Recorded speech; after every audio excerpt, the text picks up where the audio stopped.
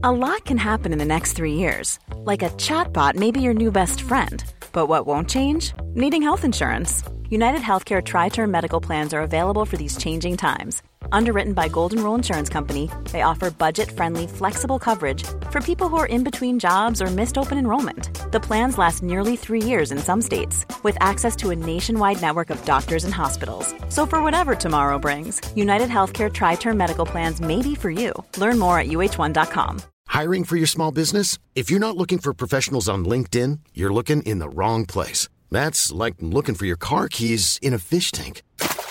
LinkedIn helps you hire professionals you can't find anywhere else, even those who aren't actively searching for a new job but might be open to the perfect role. In a given month, over 70% of LinkedIn users don't even visit other leading job sites. So start looking in the right place. With LinkedIn, you can hire professionals like a professional. Post your free job on linkedin.com/people today. Even on a budget, quality is non-negotiable. That's why Quince is the place to score high-end essentials at 50 to 80% less than similar brands. Get your hands on buttery soft cashmere sweaters from just $60, Italian leather jackets, and so much more. And the best part about Quince, they exclusively partner with factories committed to safe, ethical, and responsible manufacturing. Elevate your style without the elevated price tag with Quince. Go to quince.com/upgrade for free shipping and 365-day returns.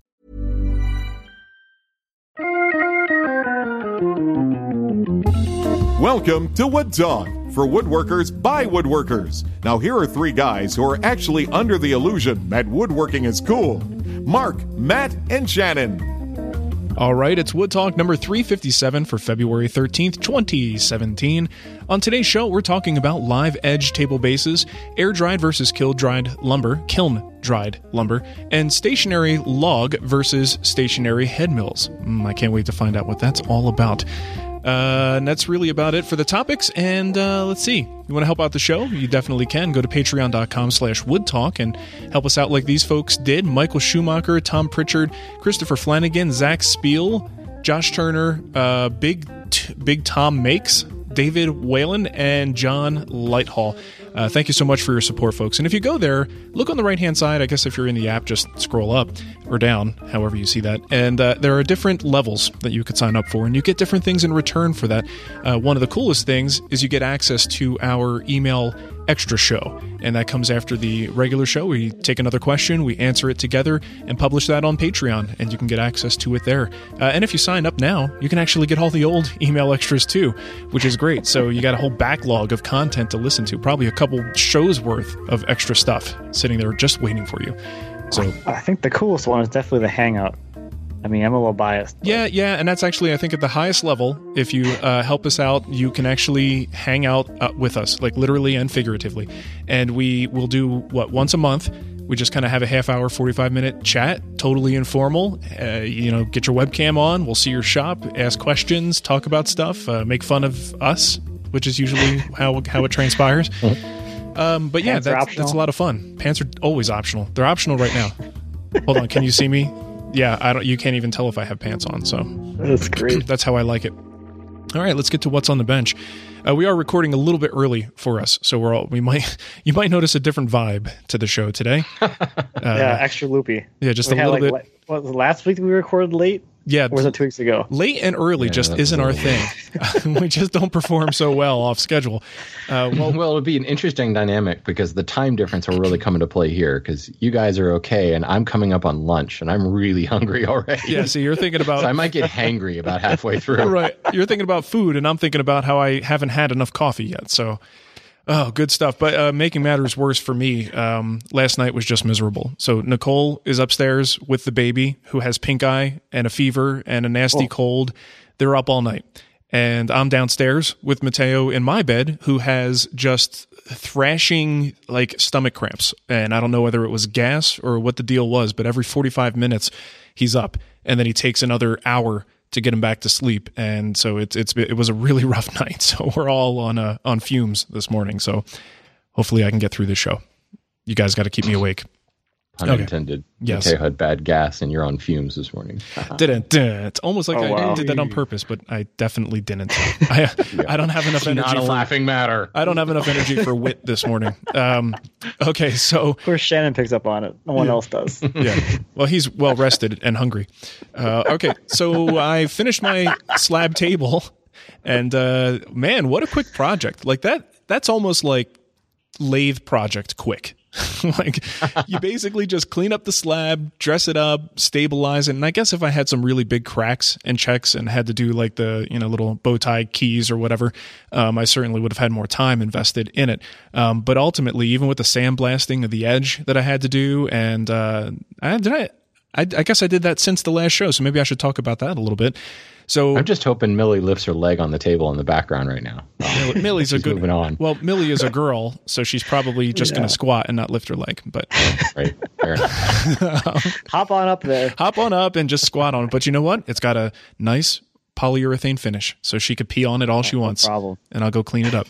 It will bead on the surface. So I did sandblast, and I think it was actually, speaking of the Hangout, I think I unboxed my new sandblasting gun in the Hangout last week, and that thing actually worked pretty well. The problem is the hopper is so tiny that you're refilling it like every 30 seconds. So yeah, you're going to be there for a while. But if you have a short, quick sandblasting job like this, yeah, I mean, it kind of sucked in that regard, but it was over pretty quickly, and it worked. And I don't know that it's quite as powerful as other like more pro rigs would be, but it got the job done. It really, the sandblasting is something that you can use on a live edge to help sort of clean it up and sand it effectively without destroying the natural, beauty of it and the natural contours of the surface. It just kind of follows what's already there. It also kind of, Shannon, I think you posted a video recently of a new molder or sander or something you guys have that that highlights the grain in the woods by just kind of brushing away the softer parts of the board,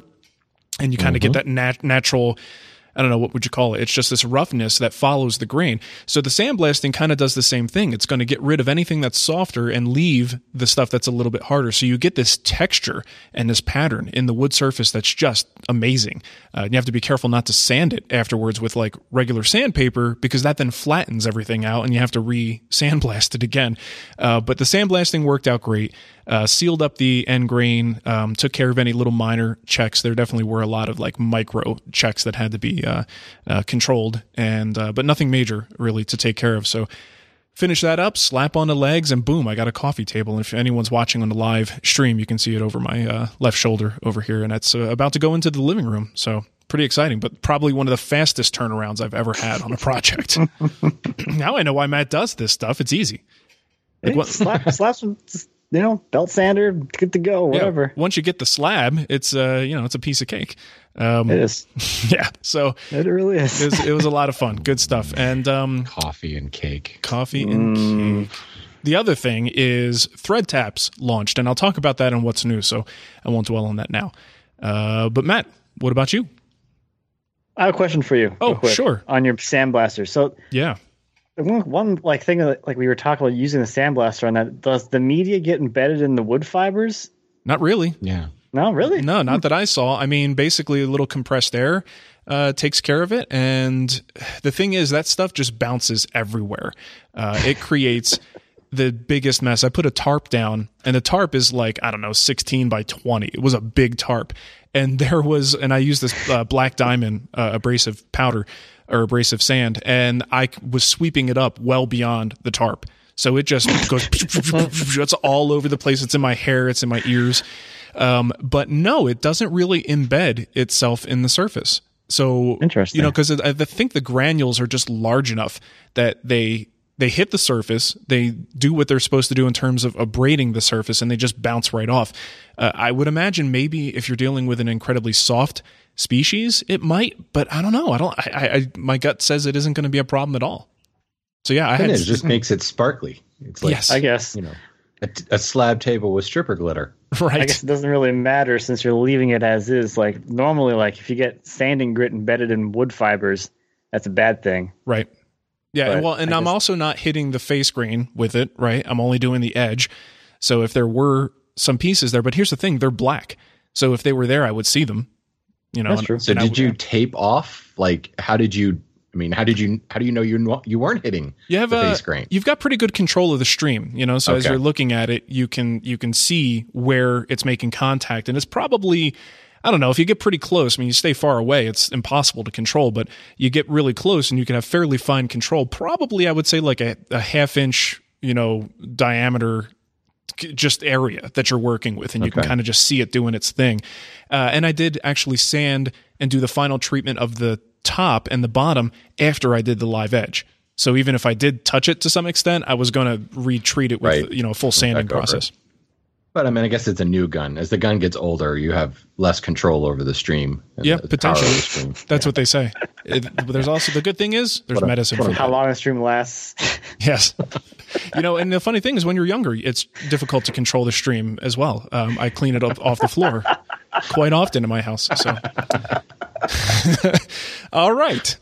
So, speaking of family, Matt, what's been going on with your week? Oh, God. Why is it always like this? Because it's Wood Talk, baby. That's what we do here. You get the chuckles going, and then throw it to Matt. Quick. Stop laughing, Matt. You can't breathe. Yeah. Oh, man. Oh, so yeah, we had an interesting week this week. I didn't do a whole lot in the shop, but I did a little bit with my wife. We were out there on Thursday, I think. The last time she was in the shop was last spring, and she carved a spoon. I did a video about that, and that did really well. That's like one of my best performing videos ever. Of course, I'm not even in it. Of course, you put your wife in there, and it's a winner. That's the way it goes. But it was really well received. So I think everyone was like, "Oh, this is gonna be like a recurring thing." Like, I don't think you understand how often she actually gets in the shop. Yeah. So it seemed like a once a year thing. So this year, she's making some like cloud shaped bookshelves for JR's books. Nice. So we had her on the bandsaw cutting out clouds so far. That's about as far as we got. We went away for a few days, or actually for like a day over the weekend or part of the weekend or whatever. Most of the week last week was kind of like a family week for us. I didn't do a whole lot. Last Wednesday, so my son Max got a kidney issue. So last week we had this, we went for some more testing, and we had like the change of opinion that he still needs to have surgery, but instead of removing his kidney, it'll be like a restructuring or repair surgery. Mm-hmm. Yeah. So it's like the scary part's still there, because the scary part is, oh yeah, my little like boy, he's 8 weeks old now. Yeah, 8 weeks old. They're like, they're gonna put him under, cut him open, and do something inside of him. So that's the scary part. But at least now it's like, the scary part to me was that one doctor was like, yeah, take it. The other doctor was like, no, you don't have to. It's like, you can't. I realize you can put one back in. Like, if you take it by accident, you can put another one back in. But man. Are you guys now inclined to get a third opinion since the second one was so different than the first? We're going to send the results back to the first guy and see what he says. So the first doctor. So there were more tests that were done that he might change his opinion. He didn't order those tests. And I'm wondering if it was because they were not very pleasant for all of us. Yeah. Oh. So that could have been it. But just like looking at, like, when we asked the second guy, like, it just based on the first test, the ultrasound, would he recommend removal? He said, yeah, that looks terrible. But he ordered the functionality test, and he found out that, this kidney actually functions better than the one that's actually working. Wow. But the urine doesn't have anywhere to go. Okay. So it's somehow the urine's, you would think like the weirdest thing ever. I learned like, urine just kind of magically leaves somehow, even though it's like not flowing down to the bladder. Yeah, right. Like filtering through back into the abdomen, and then getting reabsorbed by the body, and then getting filtered out the other kidney eventually. Biology really goofy, is amazing. Just goofy. That's crazy. Well, it sounds like it's at least a step in the right direction for better news with this whole thing. Yeah, it's getting a little bit better. And I actually didn't work at all this weekend either. I've actually had a weekend, which was really weird. What are those? I don't know. I haven't actually I literally did no work. Nice. It was very weird. You need a break sometimes. That's okay. So did you guys I saw on your Facebook, did you guys go to some kind of indoor pool or something? Yeah, I went to it's an indoor water park. They also have like an amusement park in the same building, and it's just huge. Nice. It's like 3 hours from us. It's not that often that I scroll through my Facebook page or my Facebook feed and see a topless picture of Matt scroll by and his hairy chest. I was like, hey, I got to look closer at this. What's going on here? It was awesome. That's how I stay warm, got a built-in Keep sweater. that extra layer. Yeah, I'm with you there, man. I do the same thing. It's natural warmth. I love it.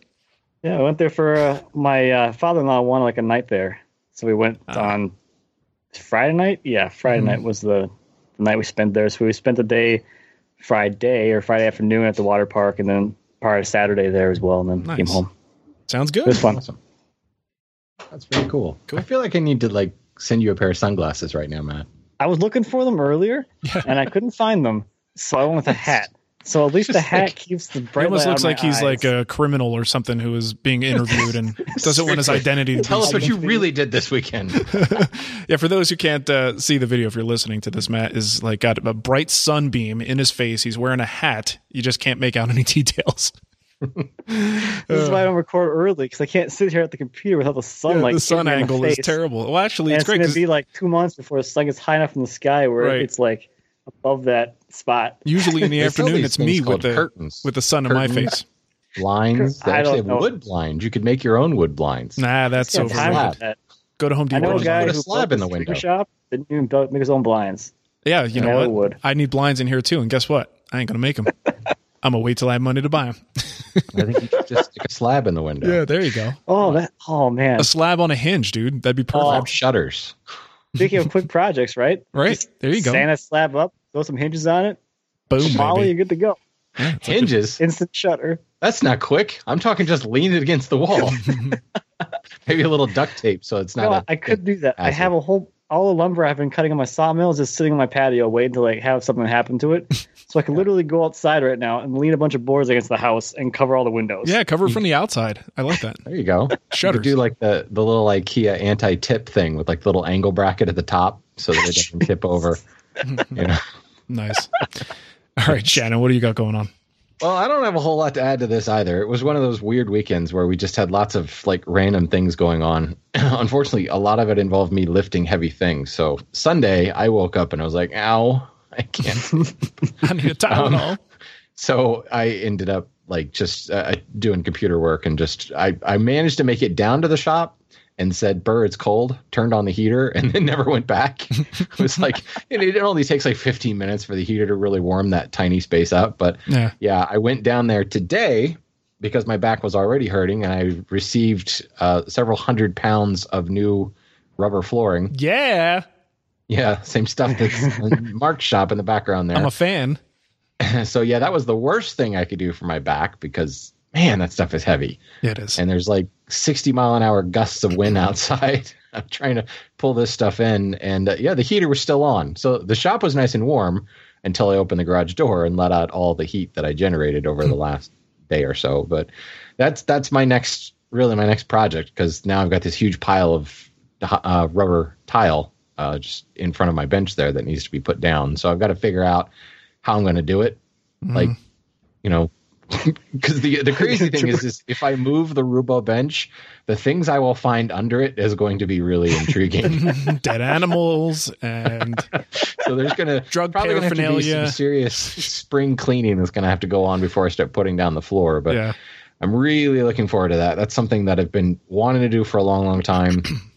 Just if for no other reason, the anti-fatigue thing will be nice, but not having to freak out if I accidentally drop something on the concrete floor. Also, just the rubber nature of it will kind of prevent things from sliding around. Mm-hmm. I mean, despite my bench weighing, a ton, it still will slide around, especially if you put too much force across the short axis, like if I'm on one end of the bench or the other.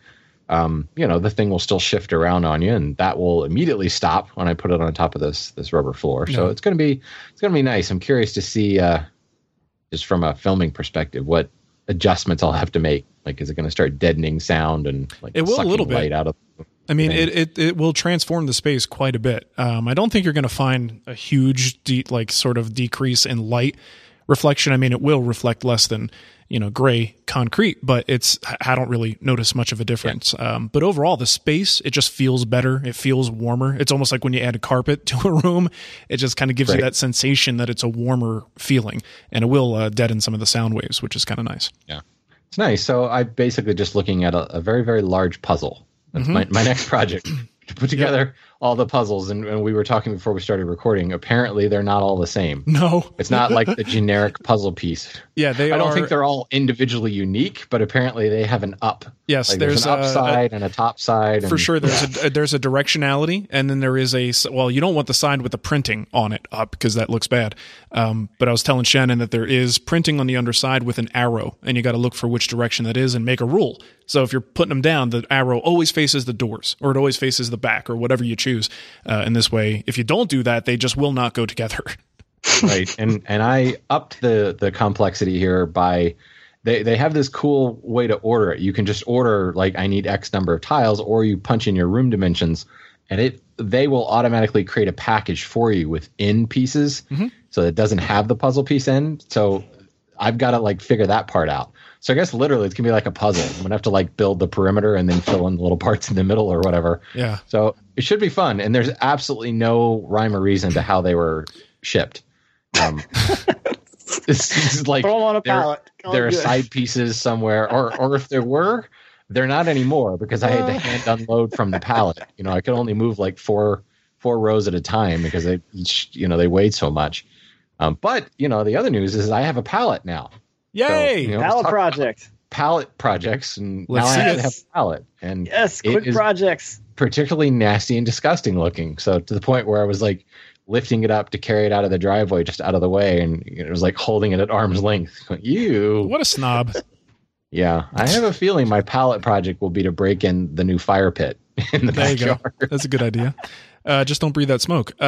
So we're talking about Rubber Flooring Inc., by the way, is the name of the company. That's the website too, rubberflooringinc.com. Lots of different floor tiles, stuff for gyms, but they also have recycled tire floor pads like this that work great in the shop. By the way, if you're a guild member, you do get a discount with Rubber Flooring Inc. We worked that out after having promoted them for like 4 years.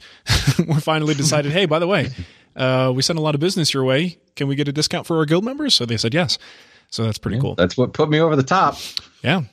Awesome. Those tiles adding like insulation value, do you think, to the floor? I would think so. Yeah, I mean, it seems like in theory it would, but if it's not completely covering it, I don't know. I don't know. imagine it's hard to measure. In my shop, I get a lot of radiant cool coming off the slab in the winter, at least. Yeah. I imagine it's got to do something. I mean, these are, I think, 8 millimeter thick of just like basically almost solid rubber. It's recycled tires and some new rubber added to it. But it's, I don't know, thermal wise, how much insulation that adds. Maybe it just feels warmer. It does. It might just be in your head, but it does. It's that warm and fuzzy feeling in your stomach. Exactly. It's the same feeling you get from having a nice mat of chest hair at the pool. Just makes you feel a little warmer.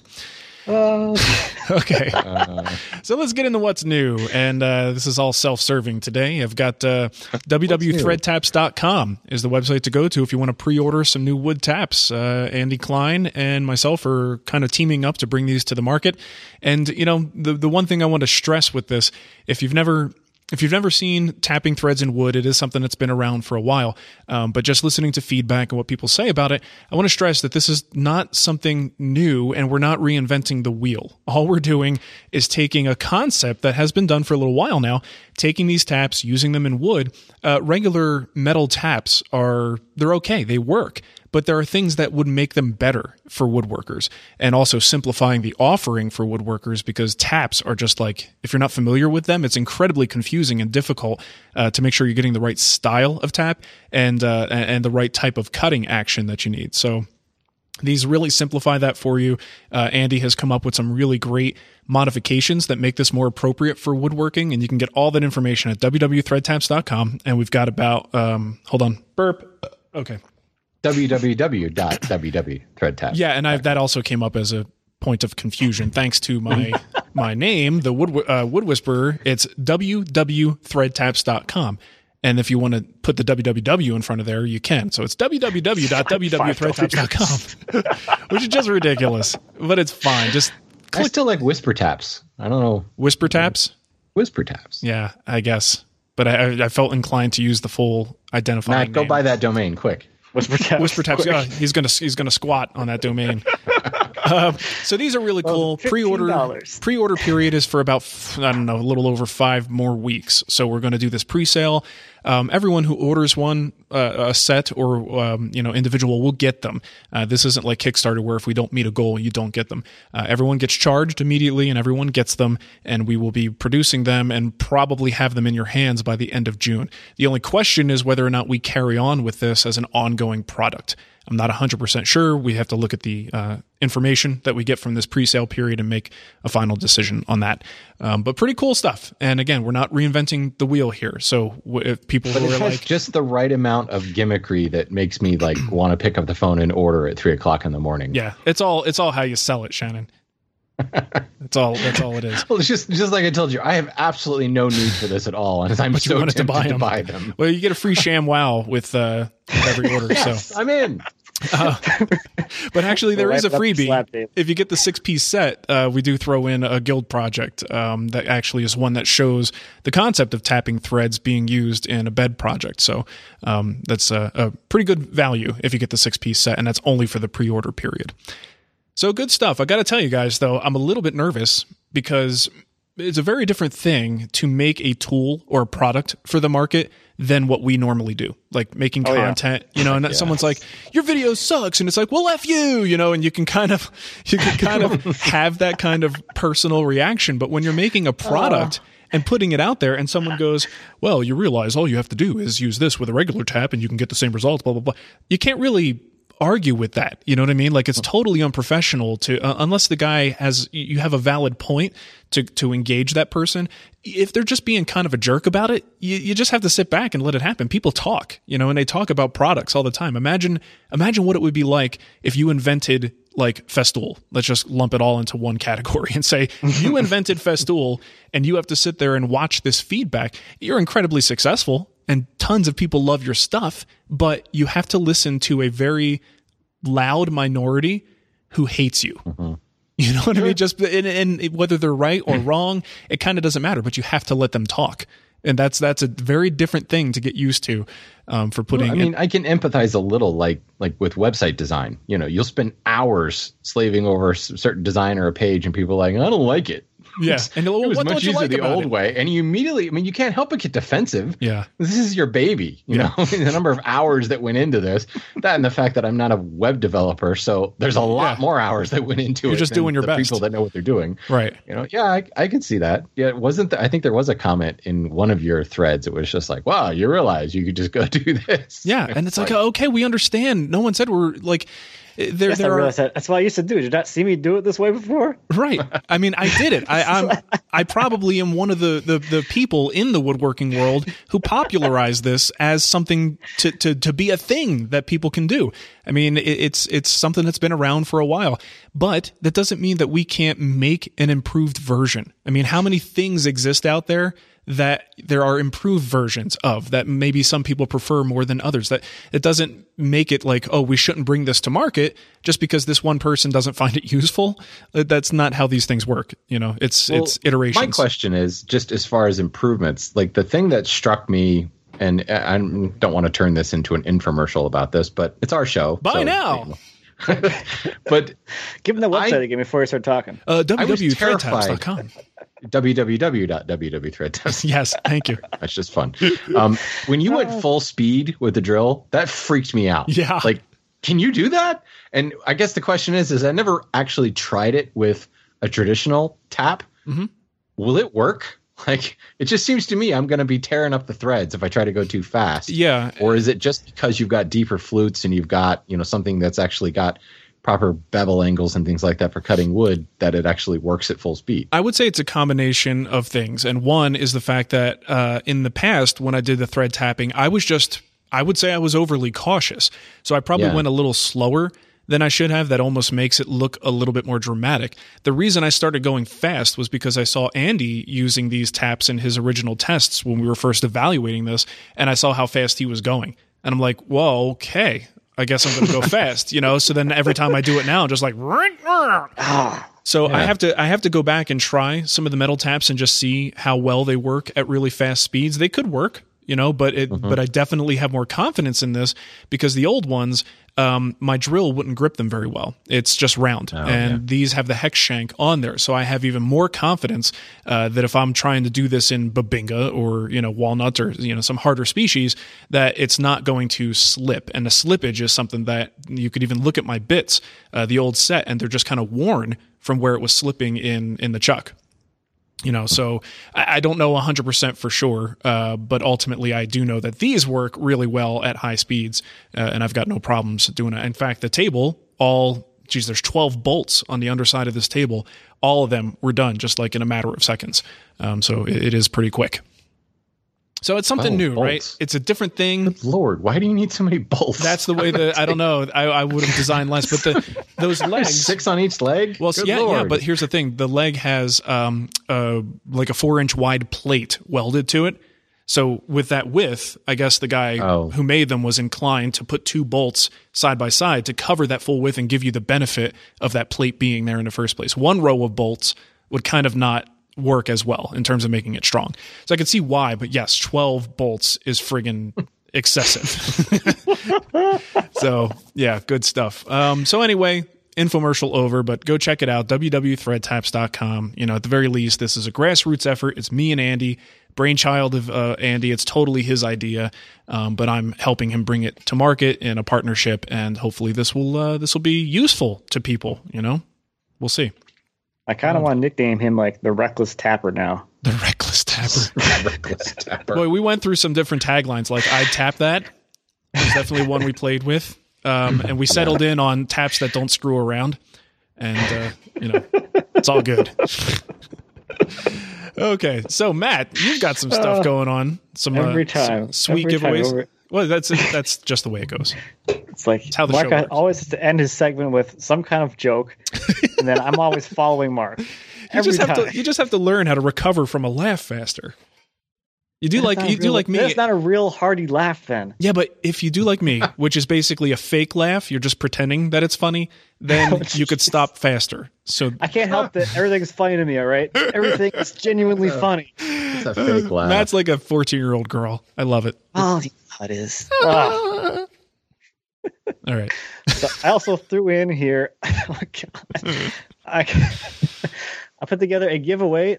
It's running until the end of the week, until Friday. You can enter that. There is a link. We'll put that in the show notes. I have a giveaway celebrating 100,000 subscribers in 3 years, posting on my YouTube channel. Hey, congratulations, Matt. That's awesome. That's a milestone if you care about such things. People do. They do. They really do. I'm indifferent. Well, seriously, let's look at the number. Let's look at the number. I think it is good to dwell on this stuff for a while. We actually have some kickback about subscriber numbers from Joseph Mensch later that I think is really interesting, kind of plays into this. But 100,000 people. How many people fit in your average football stadium? Do you guys know that off the top of your head? Because I don't. 15? I would say 20? I don't know. Isn't it more like 40? I have no idea. I'm going to look it up. Google is your friend. Okay, so... Well, these look like they're college capacities. So like Michigan Stadium, 107,600 is the capacity. And most of them are around 100,000. So that's a lot of people. Yeah. So, okay, you're watching a football game, right? And look at that crowd. And imagine every one of those people, and you're in the middle on the 50-yard line cutting slabs. Right? Think about that. Yeah. You have to. I can just imagine that. He's like out on the 50-yard line. It's an amazing show, everyone. Right? But I'm thinking you have to sort of put a realistic, measurable, definable view on how many people that actually is. That's an insane number of people. So I don't know. I think that's really cool when you actually try to come up with some tangible way to understand what that number means. So it's just not, like Monopoly money. It's not this sort of, thing that you can't really grasp. But when you think about it in terms of like a football game and you look at all those people and they're there to watch you cut slabs, I think that's pretty amazing. That's something to be proud of. Oh, that's what I should have done. You should have. You should have rented a stadium. for your 100,000 Hope you guys celebration. don't mind all the sawdust here in the middle of your field. Yeah, vacuum that up when you're done, please. I'll vacuum. I'll bring the shop back. Cool. Well, hey, real quick, did you mention what's in the giveaway, or did I miss it? I was about to, and then you I interrupted you. Guess how many people 100,000 people is. Okay. So I have a Triton router, the big 3.25 horsepower router, 2 bench dog number 4 smoothing planes, one of Dima's brass mallets, a project of your choice from the guild, hybrid woodworking, some weird book thing, got like pages and paper and stuff. That's crazy. And then like this semester from this hand tool school. What? Your choice. It's crazy. Nice. Yeah. That's quite a I'm giving haul. away some t-shirts too. So All right. T-shirts. Very Those are good nice. T-shirts. Good quality. Good I like quality my stuff. Corona T-shirt. Yes. I have more. I wanted to just throw one more thing in here. What's new, since we talked about it a couple episodes ago. You remember I mentioned that design show on Netflix was coming out? Uh-huh. It is out, and I've watched the first 2 episodes, and it is very good. Is it the one? I think I was really bored the other night, and I think I watched it, and I got Abstract, the art of yes, design. and the guy's drawing a lot, and he does Yeah. the what is it? Not New York Times, the New Yorker covers, right? Okay, Yeah. So I only saw one episode. So you liked it? Yeah, I did very much. Cool. I watched the first. I guess it was just the first 2 episodes, but yeah, it's neat. Just because I've been kind of thinking a lot about design lately, and just kind of trying to quantify it in my own brain. So this was it was nice to have some of that stuff that I was thinking be affirmed. That that is an actual principle of design. So hey, I'm not making that up. It's good. I quite enjoyed it. So go check it out. Awesome. Sounds I'll good. watch that then. Yeah, it might have been because it was late or my mindset at the time, but I did start to lose a little bit of interest because it was so focused on just this guy and his drawing and what he does for his cover art and things like that. So I'm hoping it picks up a little bit and gets a little more interesting. You in the next can't episode. you can't be in a Walking Dead mood and then go and watch it. It's a documentary. I kind of exist in a Walking Dead mood, frankly. At any moment, I will pull out a baseball bat with barbed wire wrapped around it and With hit barbed people with wire it. around it. Nice. It's for distressing your furniture, right? That's right. That's what it Easy is. there, Negan. That's the only reason I have it. Okay, so let's get into our kickback. So we got quite a few things to get through here. So let's try to move quickly. 2 voicemail kickbacks, starting with Nate. Hey guys, this is Nate calling from California again. Thanks for your tips on putting some drawer stops on my weird little table that had a drawer but no back on it. I ended up putting the drawer stops, I guess, on the where you'd recommend it, but on the face above, not on the bottom. And I just kind of put the drawer halfway in, and then use one of those little tiny right angle screwdrivers to tighten them up. And then it keeps the drawer from going back, but it also keeps it from going out. Because I have little kids, and they'll just yank a drawer out. And then, oddly enough, I did check online and was looking around at more pictures of this design I found, and there is a back behind the drawer. So I think this one should really just have a back behind it, and I'm just going to end up putting it in the corner so nobody can see that. Thanks again. Cool. All right, that's a nice update. We were wondering about that double-sided drawer deal. Okay, another kickback here from Eric. Hey guys, this is Eric from East Bay. I just called to leave some feedback. I got distracted by your lady on the voicemail with an accent and then lost all train of thought. So I thought I would try this again. Calling about the last episode, Shannon was talking about the slab being distracted on the coffee table. He was actually talking about my coffee table that I built on the Limburg-inspired coffee table that Kevin Rodell did out of oak. Just calling to give Shannon a hard time on that. Thanks. There you go. There's your hard time, Shannon. Yeah, we talked about that in the hand tool school community. I was wondering if Eric was going to catch that I was talking about his table. Right. Okay, so next one here is actually a lot of people wrote in about this in various places, so I can't give them all credit. But when we were discussing the 4 breadboard concept, we were so busy making jokes that we didn't think about the obvious application here is multiple panels edge to edge and separated with a breadboard. So think of 2 central breadboards and there's just panels between them. So nothing is wrong in the way this was done. It's just very different than what we were thinking. And it is a viable way to have 4 breadboards on a tabletop. So there's that. Their breadboard, so that breadboard ends then. Yeah, so breadboard ends. We stand corrected. But that said, there was some fun on Twitter with people enjoying the concept of breadboard upon breadboard upon breadboard, like getting infinitesimally small, which would be just amazing. Okay. So, let's see. Last one I have here for me is Joseph Mensch wrote in. He says, this is in regards to our weekend topic. We talked about YouTube and sponsorships. He says, obviously I'm not a YouTube content provider. If I was though, the statistic I would pay more attention to than subscribers would be the ratio of views per subscriber. I see guys on YouTube with 1 million subscribers that are only yielding 40 to 50,000 views per video. That's about 4 to 5%. And then I see guys with 300,000 subscribers yielding a viewership of 30 to 40% per video.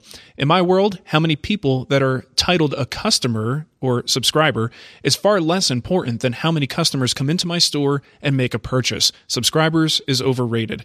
A channel viewer ratio is a much more valid metric in my opinion. So that was, I think, an extremely good point. Yeah, it is. Take it a step further and say watch time, which I know YouTube's all about. Right.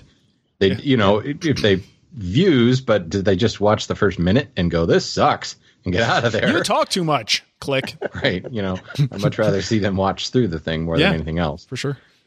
Well, in reference to that 4 breadboard thing, the gentleman who wrote in the question, Andre, actually wrote us back and sent us a photo. Oh. And he sent a Dropbox link, and I opened it up, and that's exactly what he was doing. Okay. It's like a coupler almost. Okay. Where the breadboards are in between the panels, and he's coupled together 4 different panels. And he's got a traditional breadboard on the end, right, on both ends, and then 2 breadboards coupling together the panels in between. It's basically a solution for an extremely long table that your boards aren't long enough to accommodate. Right. Yeah. So it's kind of a safe way to extend the thing end grain to end grain. I don't know how we didn't think about this. Because we're too busy being idiots. Is what it came down to. Basically, that's the answer, yeah. We're so busy on making each other laugh that we're not actually thinking enough about the question. So I'll go, yeah, right? Yeah. I agree. Kenny. The show's going to the dogs. Oh, yeah. You done with that one then? Did Shannon just mute himself or something? Yeah. Okay, I figured. UPS guy across the street is Kenny's nemesis. Oh, I'll get you, UPS man. All right. But yes, Matt, you may carry on. Okay. Well, I don't know. Here, I'll figuratively drink for you. Thank you for so much. This is from George. Says, "Hey, Mark, Matt, and Shannon, what happened? I've always enjoyed listening to you guys, but this year you've really hit full stride. Thanks for providing such an entertaining and informative podcast. For a guy with 3 daughters, it is really nice to spend some quality shop time with 3 great guys that know how to have fun and laugh at each other, with each other. Sorry. Keep up the great work. What happened? I'll tell you what happened. A negative thing. There are 3 things. Thing follows that. There are 3 things that happened. We got rid of that slacker Vanderlist. Oh, jeez. Okay.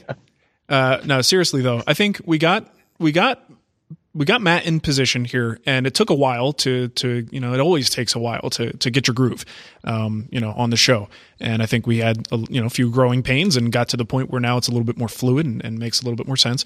Second thing is we started the Patreon campaign. And one thing I find with online content is the more you do of it, the better it is. And we've done this with Wood Talk in the past. Vanderlist and I had many discussions about the frequency of the show. And it wasn't until we started to do a weekly show that it actually got really good, because we found if there's too much time between, we lose our ability to riff off of each other and to respond quickly and with some level of wit.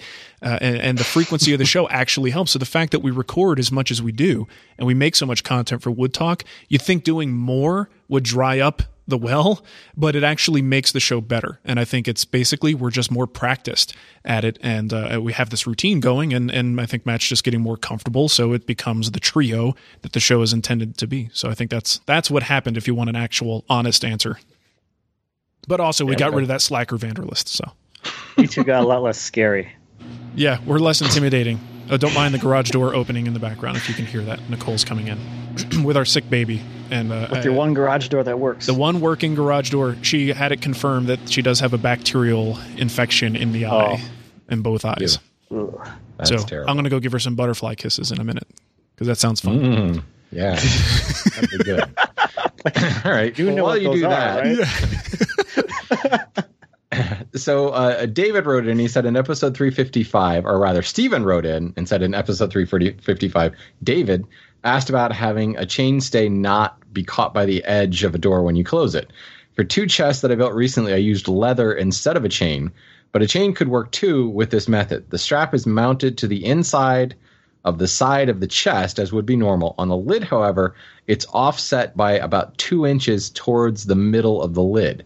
In my case, this offset forces the leather strap to bend towards the middle. With a chain, it can make the chain fall away from the edge. If David offsets his chain a couple of inches towards the middle of the door, it should work just fine. That's a good point. Huh. So that way you're not having to reach up and kind of push it there. Yeah, for sure. Hear that?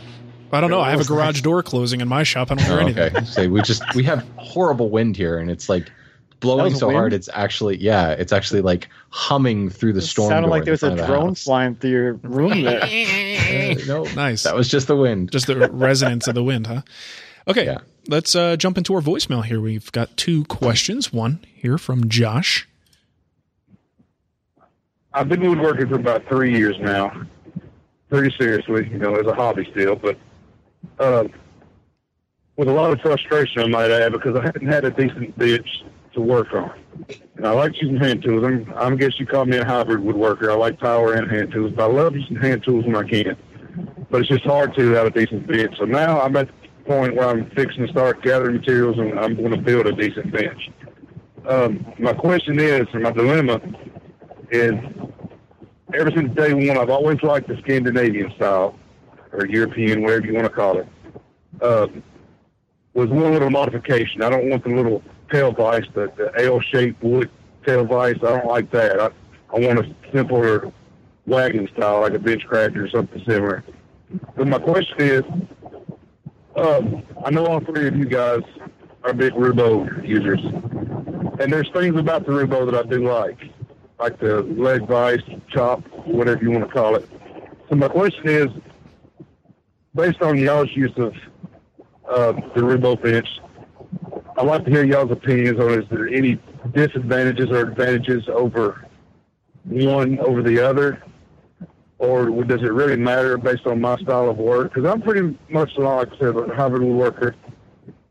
Hand tools, power tools, whatever gets it easier. But I love using hand tools. I really do. But I just love to hear your guys' opinion on this. Because one thing about Scandinavia, I just love the design. I love the way it looks. But the shoulder vise, I love not having a screw or any kind of guide part down there to interfere. Just straight through. You have all that room right there. That's one of the main selling points for me on that. But anyway, I just love to hear what you guys think. Hope to hear from you soon. Thanks. Bye. All right. Now, you know what? All this stuff was so fresh in my mind when I read Workbench, what's his name, Schwartz's Workbench book, where he really, I think, very well lays out arguments for certain workbench types. And actually, I would recommend that to Josh as a resource if he hasn't already read that book. But that said, I'm sure Shannon and probably Matt maybe have this stuff a little fresher in their minds about potential advantages or disadvantages with this.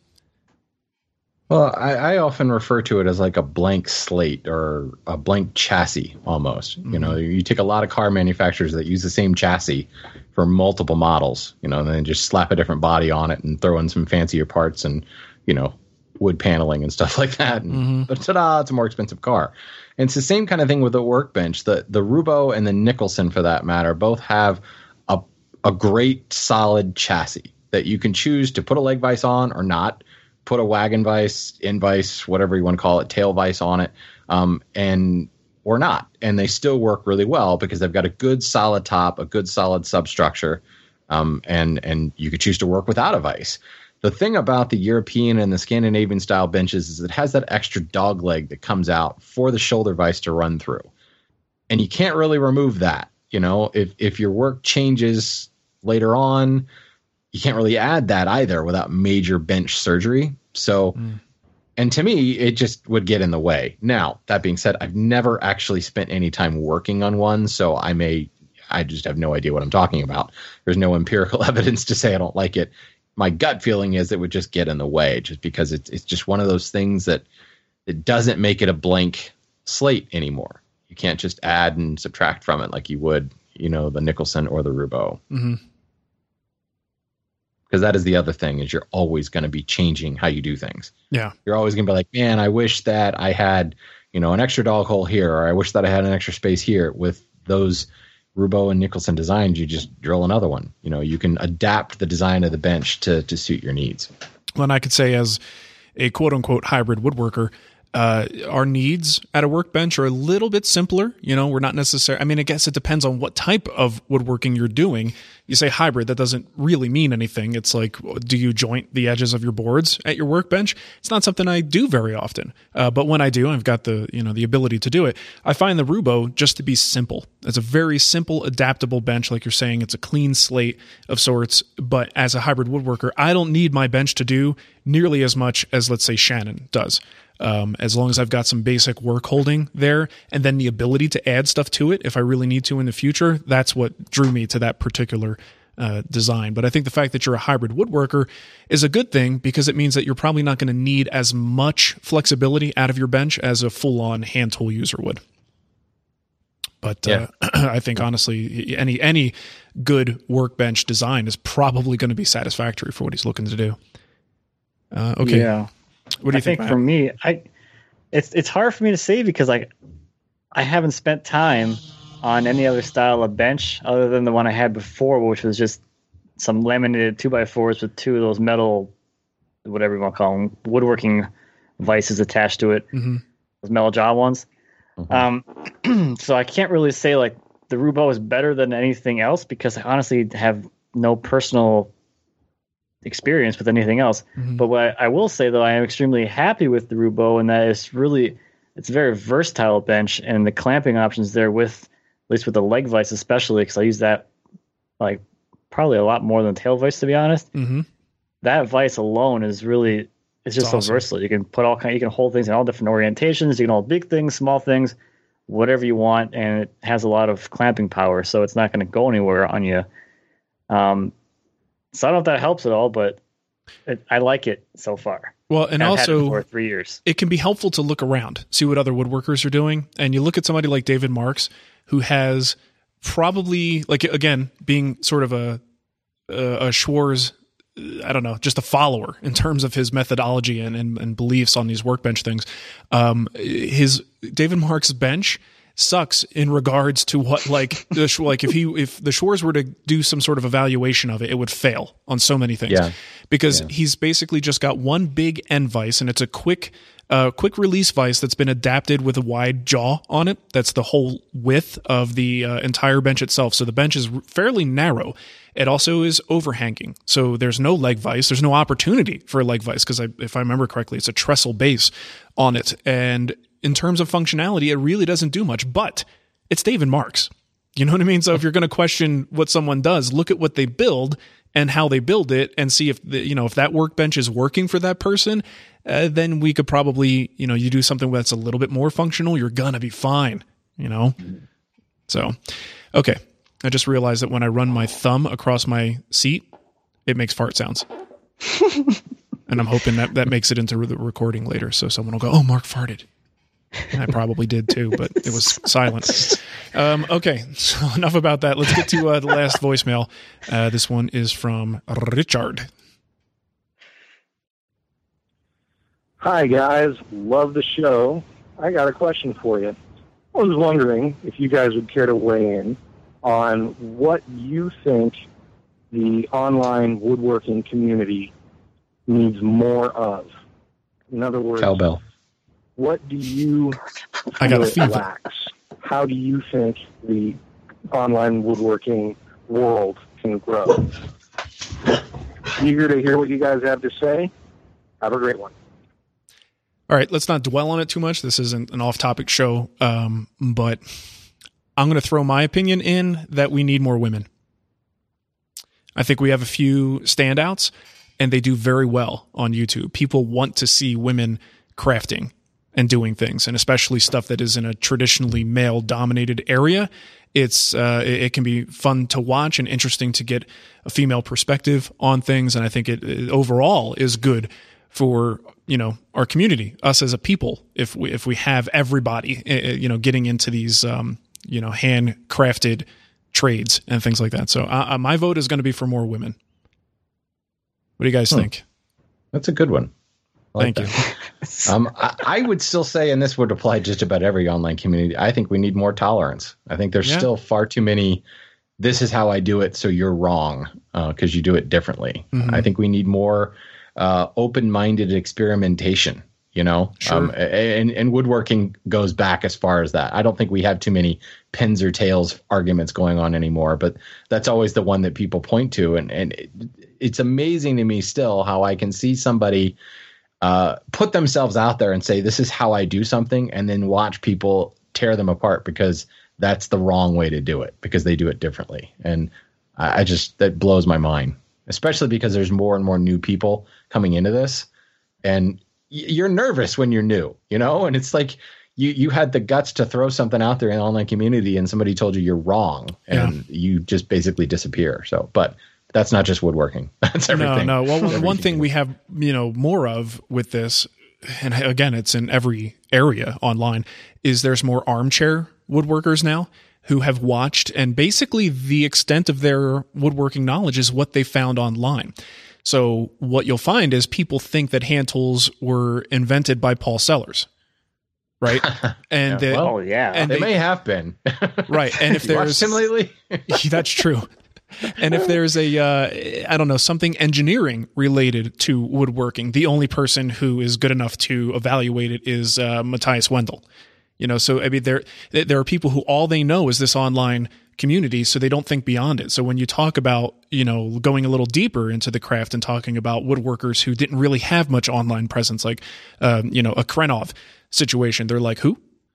So I think just to add on to that, I feel like part of the mood of what's out there is the lack of a real perspective for anything beyond stuff that came after 2008. Right. Well, and these camps develop, the Sellers camp develops. And I'm constantly, I have people who, they'll write me in like my community, my hand tool school community, hey, there's an alternative I thought would work, but Paul Sellers did it, or we're picking on Paul. And they're like, is it okay if I post that? How about Kosman? We could say him too. Yeah, or even Schwartz. It's okay that I post that because it conflicts with what you said. And I'm like, of course. Like, I can't believe you thought you had to ask that. I'm like, of course. I do not have all the answers. Shannon's way is the only way. That's right. Shannon's way to the highway. God help us all if that were the case, because we'd all be screwed. So, I mean, there needs to be more of that, I think so. Yeah, more exploration outside of YouTube would be nice too. That plays off of what I was going to say, which was to have more of these, I guess you would call them traditional masters, come into the woodworking community or place online. Like, not just new blood, right? No, I'm talking like the people that they're like, I don't want to get all like ageist or whatever, but like, they're 60, 70, they've been doing it professionally for their entire lives. They're accredited, they're award winning, they're old. They got gray hair. They might not know how to use the internet. They poop their pants. Well, what about I just mentioned him, David Marks. How awesome would it be? And I wish, and I've talked to David about this. I mean, he's got his business model set in a different direction. But my goodness, if David had an active YouTube channel and would continue to just dispense the wisdom this guy has earned in his career and just dish it out online. I mean, it may not be fantastic. It may not be the most popular channel, but folks like us would dive in and just. When Charlie was there and he did the interview with David when he was doing that giant vessel, that was a fantastic video. It was just literally David was just talking about what he was doing. Yeah, I was like, this is amazing. Maybe someday I'll do some kind of hollow vessel turning giant thing. I probably won't for a while, but this is incredibly interesting because David just has a personality of like, when I talk, you listen. Right. Yeah. There's hard-won experience coming out of that mouth. Yeah. Yeah, that's a good one. I like that. I would love to see some of these guys. And that's the thing. A lot of them, if they've done anything in terms of media, they've made DVDs. And they might still look at DVDs as like the end-all sort of thing for them to do. And it's like, no, stop making DVDs. Like, let's go online and do something awesome and get a new audience here. Even like if they're on Instagram, that's like the easiest probably medium for most of them to use. Like Sure, you're in yeah. the shop, you have your most people have smartphones now. Yes. It's like, oh, I'm doing this, whatever. I'm gonna take a picture of this and talk about what I was working on, or just shoot a quick video or whatever. Right. Who was it? I was on Instagram the other day, and you know how it says you should follow these people that recommended, and I don't remember who it was now, but it was one of those people, one of the luminaries of woodworking. And I was like, sweet. And I clicked through, 0 posts. Yeah. I'm like, Oh, yeah. man. They open an account. That's a start. I'm hoping. I wish I could remember who it was now. But yeah, I was so excited and so let down all at once. Well, they couldn't finish. They pooped their pants and had to go somewhere. Oh my God. Couldn't finish posting. All right. Oh, wow. Okay. Now, if you want to leave us a voicemail like all those folks did, you can do that on Skype. Our username is WoodTalkOnline, or you can call 623-242-5180 or at woodtalkonline@gmail.com. Send us a voice memo from your phone. Okay, let's get into our emails here. And mine is a kickback and a question from Jacob. He says, good afternoon, morning, evening, guys. I recently listened to episode 355 and had an Orwellian experience when Mark started talking about his live edge table conundrum. I seriously thought someone must be listening to my conversations with my wife about why I don't build a coffee table with hairpin legs. Calling the use of hairpin legs low-hanging fruit of what to put on a table is exactly my objection to their use in a serious piece of furniture that I plan in my home, or, for that matter, anyone else's. So, here's the question. What other resources, woodworkers, do you know that have been successful at striking a balance in design of a live edge natural top and manufactured built base? The hardest part seems to be that it needs to be structurally sound, yet remain visually out of the way, if you will, so it does not detract from the beauty of the top. Jordan Crawford of George's Workshop has some nice designs, but I'm curious to see more examples. I have a well-seasoned slab of beautiful white oak that I'm planning to turn into a book-matched coffee tabletop for my new home. I have procrastinated on it about 6 months. My form of veto power to using hairpin legs, as my wife suggested, and am eager to get to work on it before Shannon passes me and projects completed for the year. Thanks, guys. Love the show. Okay, so here is just one quick Google search that I think you need to do. Now, there are plenty of people doing great live edge work and very creative work that you could look into, but I'm not specifically aware of them, so I'm not going to give you any more than this. Nakashima. All right, just Google Nakashima table, and you're going to find stuff that is Nakashima influenced, original Nakashima. You're going to find bases, trestle bases, and all kinds of things that are just form factors that don't seem to intrude and don't seem to compete with the top. And there's like really cool combinations where they actually take a slab to make one of the legs and then use almost looks like a turned leg that's kind of tapered to support the other side. You know, so there's lots of great options, lots of very earthy designs that fit with that top. So that would be my recommendation. And chances are from there, if you dig a little bit deeper, you're going to find some of those people who were influenced by Nakashima to make some of these very organic and structurally sound, good-looking bases to fit with these slab tops. You know, the one that comes to mind that, and I don't know if he's actually still making furniture anymore, but Kaleo Kala. Yeah. And he would wrap the top. So it was almost like a band that wrapped around the top, all the way around the top. And I believe Kaleo used wood, but I've also seen it done in steel and iron. Mm-hmm. So the idea that it has to be entirely out of the way of the slab, I don't think it always has to be that way. And there are some cool designs. What's the dude from the reality show that your guy Brandon Gore judged? Yeah. Yeah. The guy that won it. I can't believe I'm spacing on his name. Starts with a J, doesn't it? I don't know. Go ahead. I follow him on Instagram. He did things similar to that as well, where he's using that kind of wrapping technique, and I think that works really well. And you still have that kind of Jory Brigham something Brigham or something like that. Yeah. Was a J. That guy Jory Brigham. Yeah, Joby, the guy that makes the little gorilla pod. I can't believe tripod. I forgot about that. All right, go ahead. But yeah, I mean, I think that's another thing where the whole idea that you have to get it entirely out of the way, I don't think necessarily is true, but I think whatever you do shouldn't compete, with what's going on. And that's the trick, though. You know what I mean? Like that's the nuanced part of it that design, skill, and taste comes in, because you can't get it out of the way. It's got to be there. It's got to be visible. But how do you make it visually out of the way or visually complementary? And that's a tricky balance to strike. Agreed. Yeah, totally. Okay. Who next? So look around the internet. That's the answer. There you go. Google. Google, baby. You go to Google and look for some stuff. Maybe try Pinterest. I don't know. All right. All right. Hi, guys. I love the show. Thank you for quality entertainment.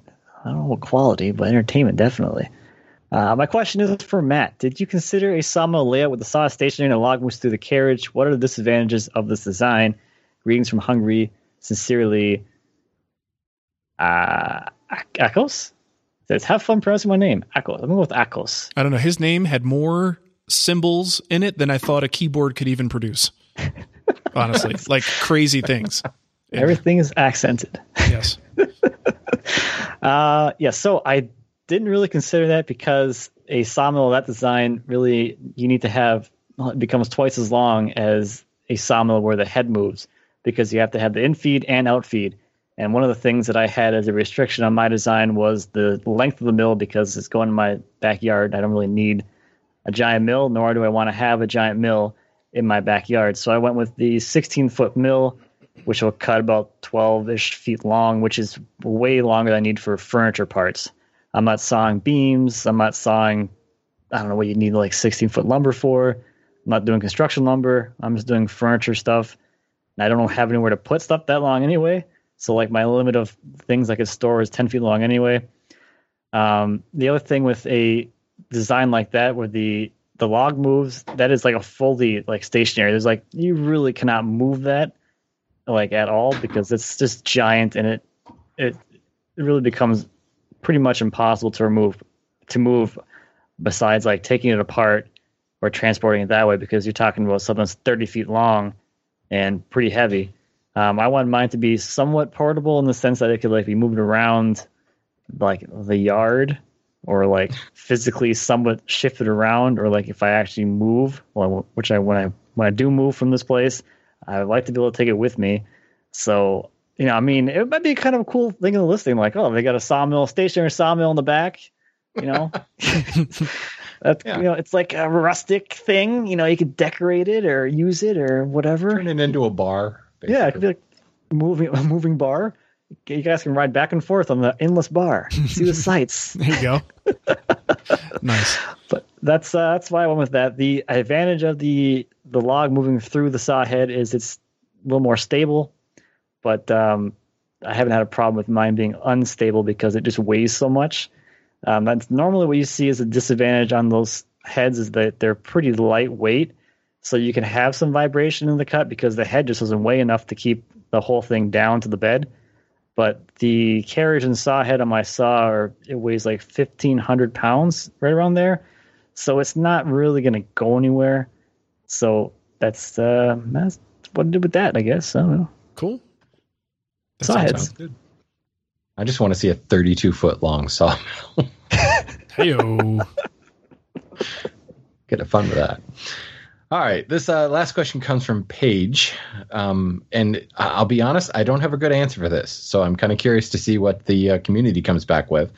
The question is about air-dried versus kiln-dried. I bought a mixed stock of lumber off another woodworker. The walnut was explicitly sold as air-dried, and the rich color depth seems to back that up. I'm wondering if there is a general way to tell whether a particular board or lot is air-dried or kiln-dried. It shouldn't matter in most cases, but I'm curious. So certainly color is the first thing that you look at. And walnut is one of those perfect examples, because usually kiln-dried walnut is also steamed. So it's got kind of a more mellow, homogeneous color to it. Air-dried walnut has purples and greens and creams and chocolates and dark chocolate and all kinds of fun stuff in it. You'll find that, walnut is a perfect example that you don't find huge color variation like that in some of the other species, but generally it will still have a little bit more. It's like you turned up the saturation level, on the color, and it's just a little bit richer with the air-dried stuff than the kiln-dried stuff. I think as far as the checking pattern on the end, With kiln-dried lumber, you will have a tendency to see a lot of those kind of really, really small micro checks that come from a more homogeneous, quicker drying, whereas air-dried lumber, the checks tend to be a little bit more concentrated. Not necessarily bigger, but there's fewer of them because it dried a little bit slower, and as the wood was drying, there was that point where the tension just kind of broke and you created a check. Whereas in a kiln, you're forcing all this air through it, you're raising the temperature, and it's kind of just opening up the pores and causing micro checks to come. But I say that, and then go out and look at your firewood pile, and you'll see a lot of little micro checks in there as well. So that's the question I would throw back to everybody: is there another way other than color that really is tried and true? I don't think the checking pattern, I think it would vary from species to species, whether or not you could look at it and go, that's air dried or it's kiln dried. Certainly air dried lumber is softer, but you're not going to be standing in the lumber yard and start pulling out a saw and pulling out a block plane and shaving stuff away. And, oh, look, this is definitely air dried. There definitely is a more mellow feel to air dried lumber. It's wonderful to work with. But other than color, I don't know that you can really look at it. And even then, I think you'll have a hard time with certain species. Like oak, to me, looks no different from air dried to kiln dried. Mm-hmm. I don't think it dramatically changes in color. Now, there's a difference between wet and air dried. Matt will back that up. It looks very different when you just saw it. You talk about turning up the saturation level. It's like it's got finish on it because it's at 80% moisture content. So. White oak is like brown. It's like super brown. Fresh sun. Poplar is all purple and red and green and everything. What about moisture content? I mean, that might be something that you could evaluate over time, because if you have it and it's acclimated and it hasn't gone down to a certain point, you could say, okay, this is probably air dried. But can you make a snap judgment on the spot with a moisture meter to make a decision about that? See, I don't know. I mean, if it's acclimated to the environment it's in, it's going to be, it doesn't matter how it was dried, it's going to be it's still going to take on more moisture. So I was going to say, because we've got kiln dried lumber that sits out in open air sheds, and depending on how long it's been sitting there, it will climb up from the 6 to 8%. Mm-hmm. And it'll hover around 9 or 10, depending upon on the time of year. The real key difference is you take that into your shop that's much, much drier, and it will drop that moisture very, very quickly. Yeah, because it is kiln dried and because the cell walls have been hardened a little bit. Air dried won't drop the moisture quite as fast because there's still pliable cell walls to sponge up the stuff and hang on to it. Mm-hmm. How much? Yeah. I'm like a tangent of that. Like, how much of a difference does it make depending on the kiln process? I don't know a whole lot about the different processes, but most of the ones that, like, when we talk about kiln dry, she's like heat or high heat type of kiln, as opposed to like a dehumidification kiln or even like a vacuum kiln. Right. I don't know a whole lot about that either, but I mean that has some. I don't know. I have nothing to add except the question. Well, and that's why I say this. Let's kind of throw this back to people if anybody does know, because I know there are listeners in our audience that actually dry their own lumber and have a lot of experience doing it. But as far as is there difference from kiln dry to kiln dry, I think you either do it too fast. In other words, you did it wrong, or it was successful. Yeah. I mean, an RF kiln is going to dry it homogeneous, so it's going to be 100%, regardless of thickness. It's going to be the same moisture content throughout.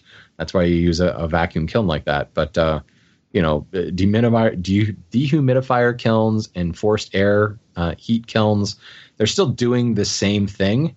And if you rush it, it will completely bleep up the wood. So, it all comes down to time and following the schedule. And there's no 11 secret herbs and spices to that.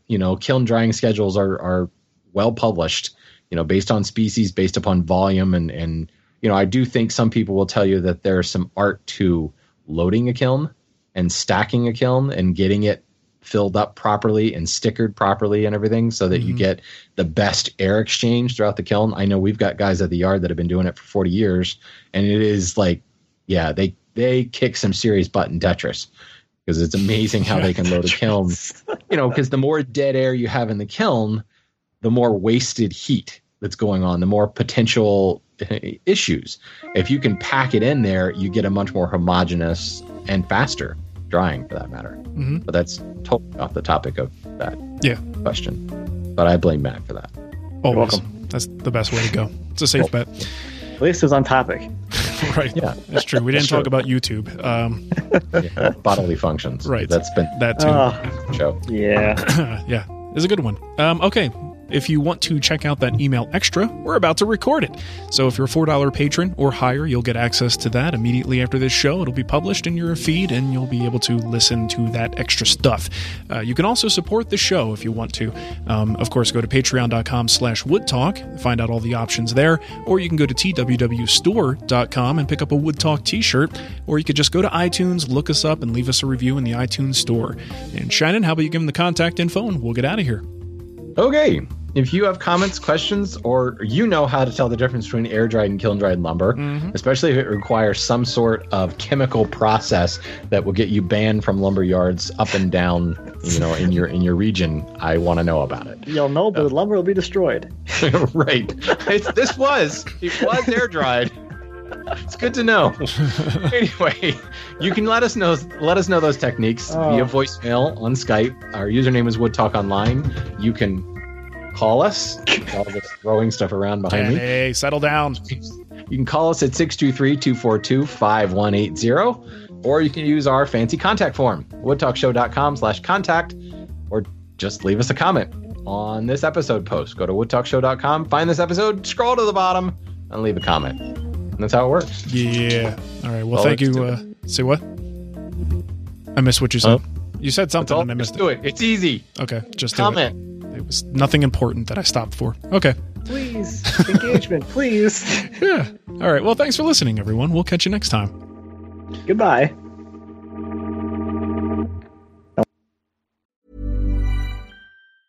Planning for your next trip? Elevate your travel style with Quince. Quince has all the jet-setting essentials you'll want for your next getaway, like European linen, premium luggage options, buttery soft Italian leather bags, and so much more. And is all priced at 50 to 80% less than similar brands. Plus, Quince only works with factories that use safe and ethical manufacturing practices. Pack your bags with high-quality essentials you'll be wearing for vacations to come with Quince. Go to quince.com/pack for free shipping and 365-day returns.